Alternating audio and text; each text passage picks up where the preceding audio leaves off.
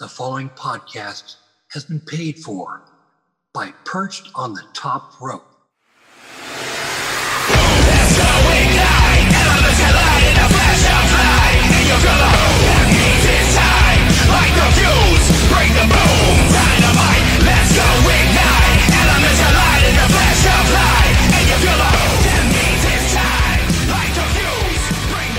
It's Wednesday, and you know what that means.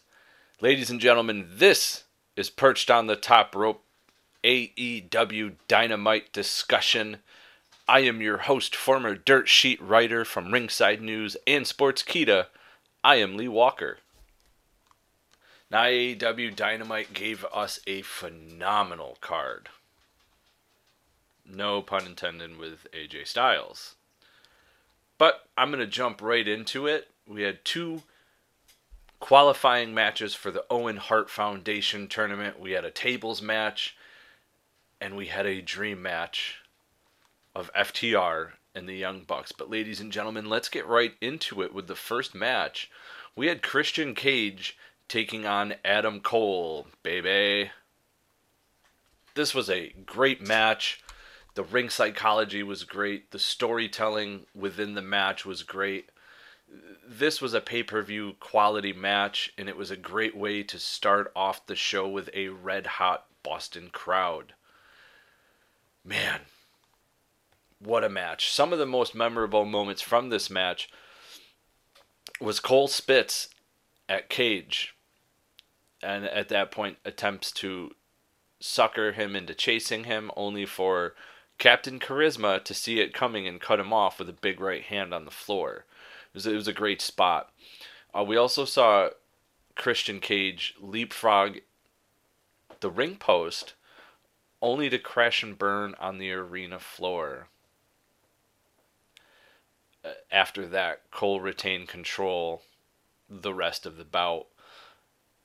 There was a great call spot by Excalibur, actually, when Cole failed to put Cage away with his finishing move, the boom, with his knee. Excalibur claimed it was because he did not lower the knee pad, just like he failed to do so against Hangman Page against Revolution. This was a great call out by the commentary team. The match would end when Cole hooked the rope with his leg to counter an attempted kill switch, and would then poke Cage in the eyes and follow up with the boom. Again, no knee pad this time. He would win the match that way. It was a great finish. After the match, though, this is where we would see Hangman Page challenge Cole next Friday on AEW Rampage in a Texas death match.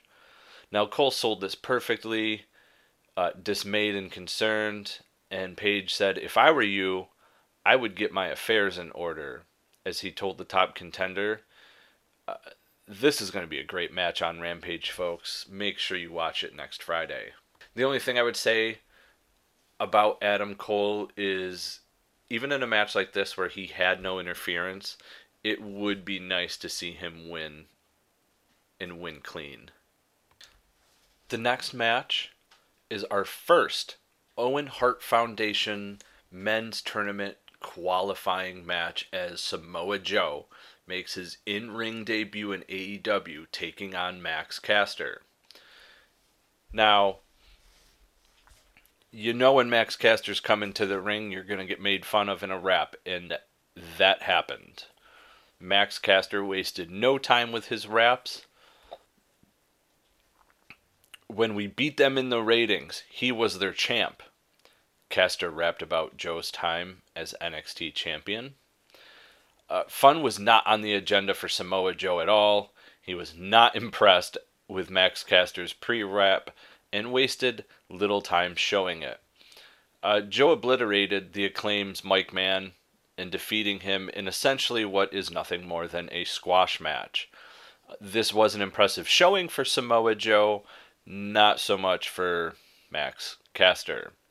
After the match, Jay Lethal and Sanjay Dutt would appear on video screen and said that they had a present for Joe next week in New Orleans. So make sure you tune into AEW Dynamite on TBS next week to find out what that present is. In another quick match, we have Shawn Dean. That's right, Shawn Dean defeating Shawn Spears. Shawn Spears, you might remember in WWE as 10. Ty Dillinger. This was a quick match. MJF joins on commentary. Spears dispatched Dean right away. Dean eventually came back with chops, but Spears hits the pump handle neckbreaker, which would have gotten the win had Spears not pulled Dean up from the 2 count. Spears set Dean up for the C4, and then cameras cut backstage and show security staff laid out. There's only one person doing that, ladies and gentlemen, and that's Wardlow. Wardlow appears backstage. He's manhandling security like it's his job. And MJF is not paying him for this job, by the way. As it's been made known, he's not under contract with AEW, but under contract with MJF, and MJF is basically paying him to sit home. Well, Wardlow eventually overpowered the rest of security on his way to the ring, and this distraction was enough for Dean to roll up Spears for the win.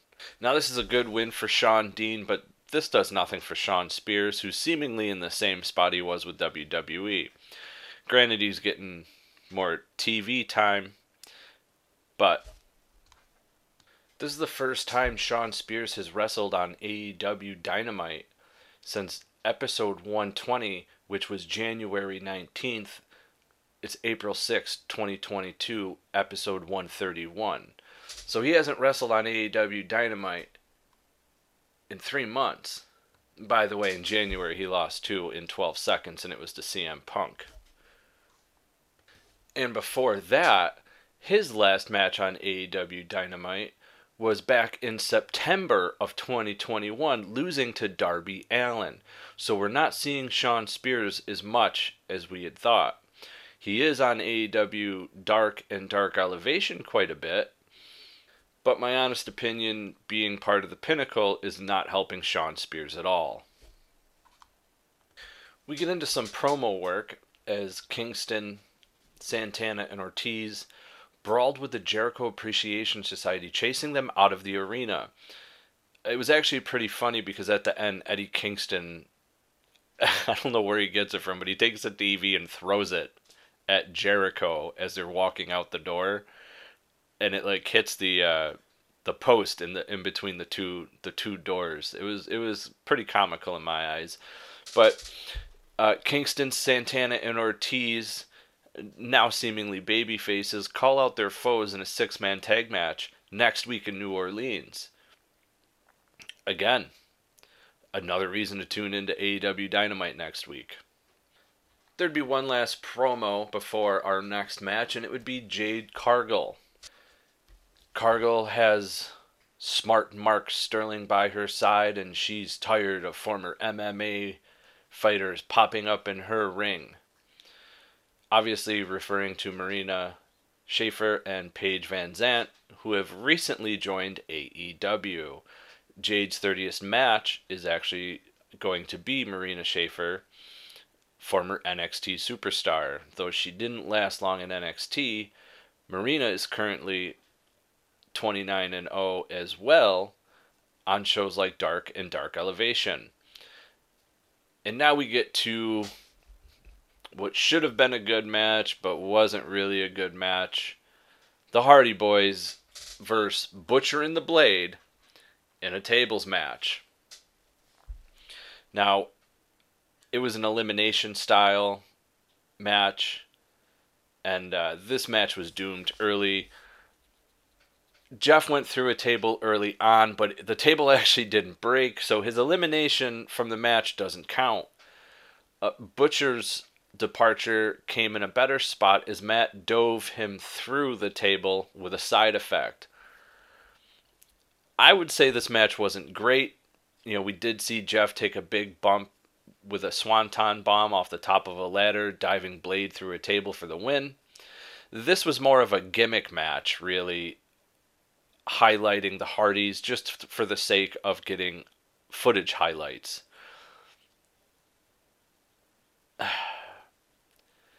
You can't really have these guys taking these big bumps every week. We've seen countless times already Jeff Hardy seemingly screwing up the Swanton bomb, not fully hitting it.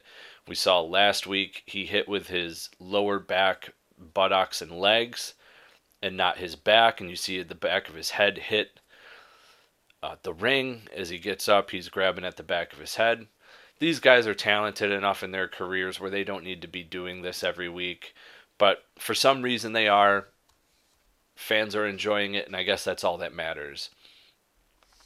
Some of the highlights that I enjoyed was the quote from Kingston in the promo, "We're going to beat your ass old school like Junkyard Dog and Butch Reed style." I love that. That was a great spot. And JR, when there's a bad match, especially a tables match, he has this quote, "This is a bowling shoe ugly tables match." Jim Ross said that on Dynamite. It's a phrase that's like typically like a code for not good. And I have to agree. But this next match was good. And it's our Owen Hart Foundation Women's Tournament qualifying match. Akira Shida taking on Julia Hart. Now, earlier on, Julia Hart had told the Varsity Blondes to go to the back. This was, in my eyes, a hint of her turning with the dark side. You know, she had black makeup appearing out from the eye patch. It's really, really hinting towards she's going to the House of Black, and she's going to be the first female to do so. In this match, we saw a more aggressive, no-nonsense Julia Hart, which I'd personally been wanting to see. We saw some really cool spots in this match.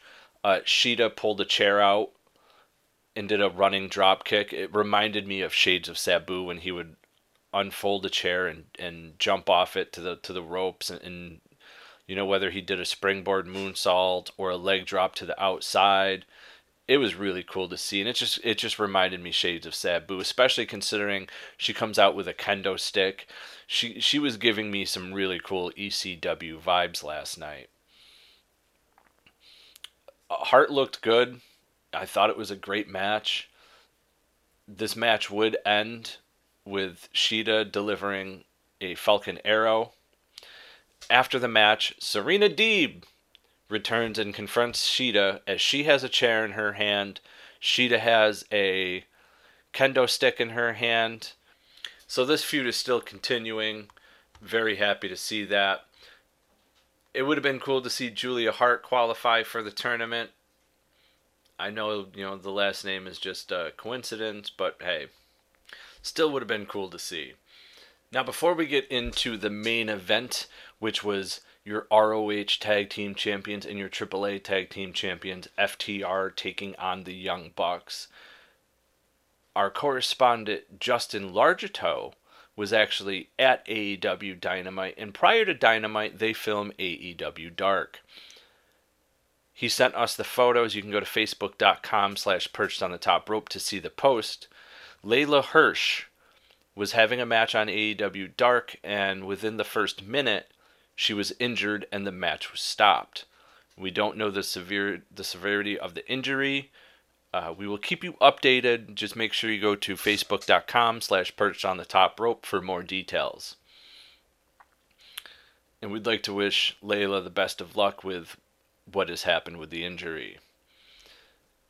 Now to our main event, folks. FTR taking on the Young Bucks. There was a lot of hype for this match, and there needed to be a lot of hype for this match. This main event was something fans have been looking forward to, just like fans were looking forward to FTR versus the Briscoe brothers. This was a great match, and man, I got a lot to say. I'm going to tell you about my favorite moments first.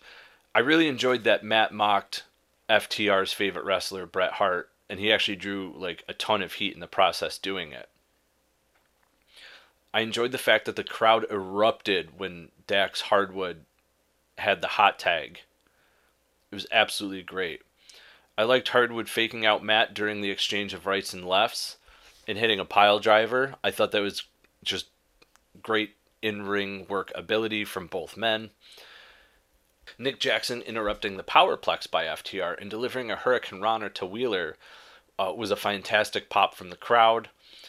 The low blow by Matt to Wheeler drew great heat, but was also indicative to the Bucks' willingness to forego sportsmanship and competition in the name of cheating to win. A very Eddie Guerrero-like move, if I do say so myself. Something we've noticed with referees and not paying attention has been an ongoing thing with AEW, to the point that Jim Ross even points it out on commentary. Referee Rick Knox actually opened his eyes and saw something for once, and that being Wheeler's foot on the bottom rope, thus taking away the victory from the Young Bucks as they had been given a 3 count.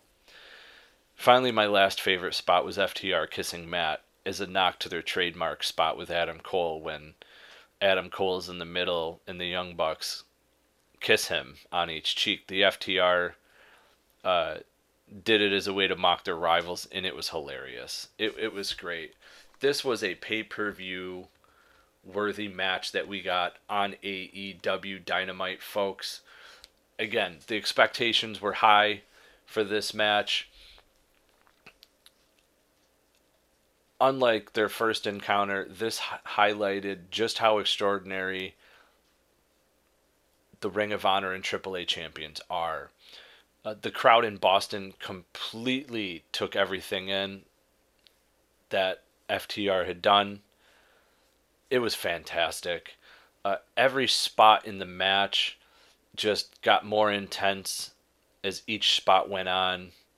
The false finish with Wheeler's foot was a great one. So FTR wins the match, and this puts FTR and the Bucks 1-1. Now we need a rubber match of FTR Bucks 3. It's going to be magical. Hopefully AEW holds off on it so that the matchup does not become stale, and by holding off on it, it will have more meaning. Let these guys, FTR, have feuds with others. Let the Young Bucks have feud with others, and then come back to this for the rubber match. It'll mean way much more, as opposed to, hey, I know we just fought last week, but we need to have a rubber match. I don't want to see that right away. I want to let this feud build up. Let it build. Let tensions build. It'll make for a better match in the rubber match. Ladies and gentlemen, this has been another episode of the AEW Dynamite discussion here on Perched on the Top Rope. Make sure you go and listen to all our other episode podcasts anywhere you can find podcasts, from Apple, Spotify, Google, Amazon, Stitcher, Podbean, Podbay, Red Circle, and anywhere podcasts can be found. You can also go to our YouTube page, youtube.com/perchedonthetop-rope, and listen to all our interviews with the videos. Yes, every video that you hear here on the Perched on the Top Rope podcast, you can actually watch on YouTube. Some are done in Zoom, some are done in person. And speaking of in person, April 14th, we'll be interviewing the Good Brothers from Impact Wrestling. You can also find us on Facebook at facebook.com/perchedonthetop-rope, where we usually deliver the most news that we can. You can find us on Instagram at Perched on the Top Rope Podcast, where we like to share funny memes involving the pro wrestling world. You can find us at Twitter at Perched Top Rope. I'm sorry, Perched on the Top Rope doesn't fit, but you can find us at Perched Top Rope on Twitter, where we like to share anything and everything that we can. You can find us on TikTok at Perched on the Top Rope, and you're going to want to go there because we have Selena scenes involving the greatest moments in pro wrestling, with the most touching song in history, My Heart Will Go On by Celine Dion. And if you don't like that and you want to see Kevin Sullivan get humped by a dog, that's there too. Ladies and gentlemen, spoiler free is the way to be.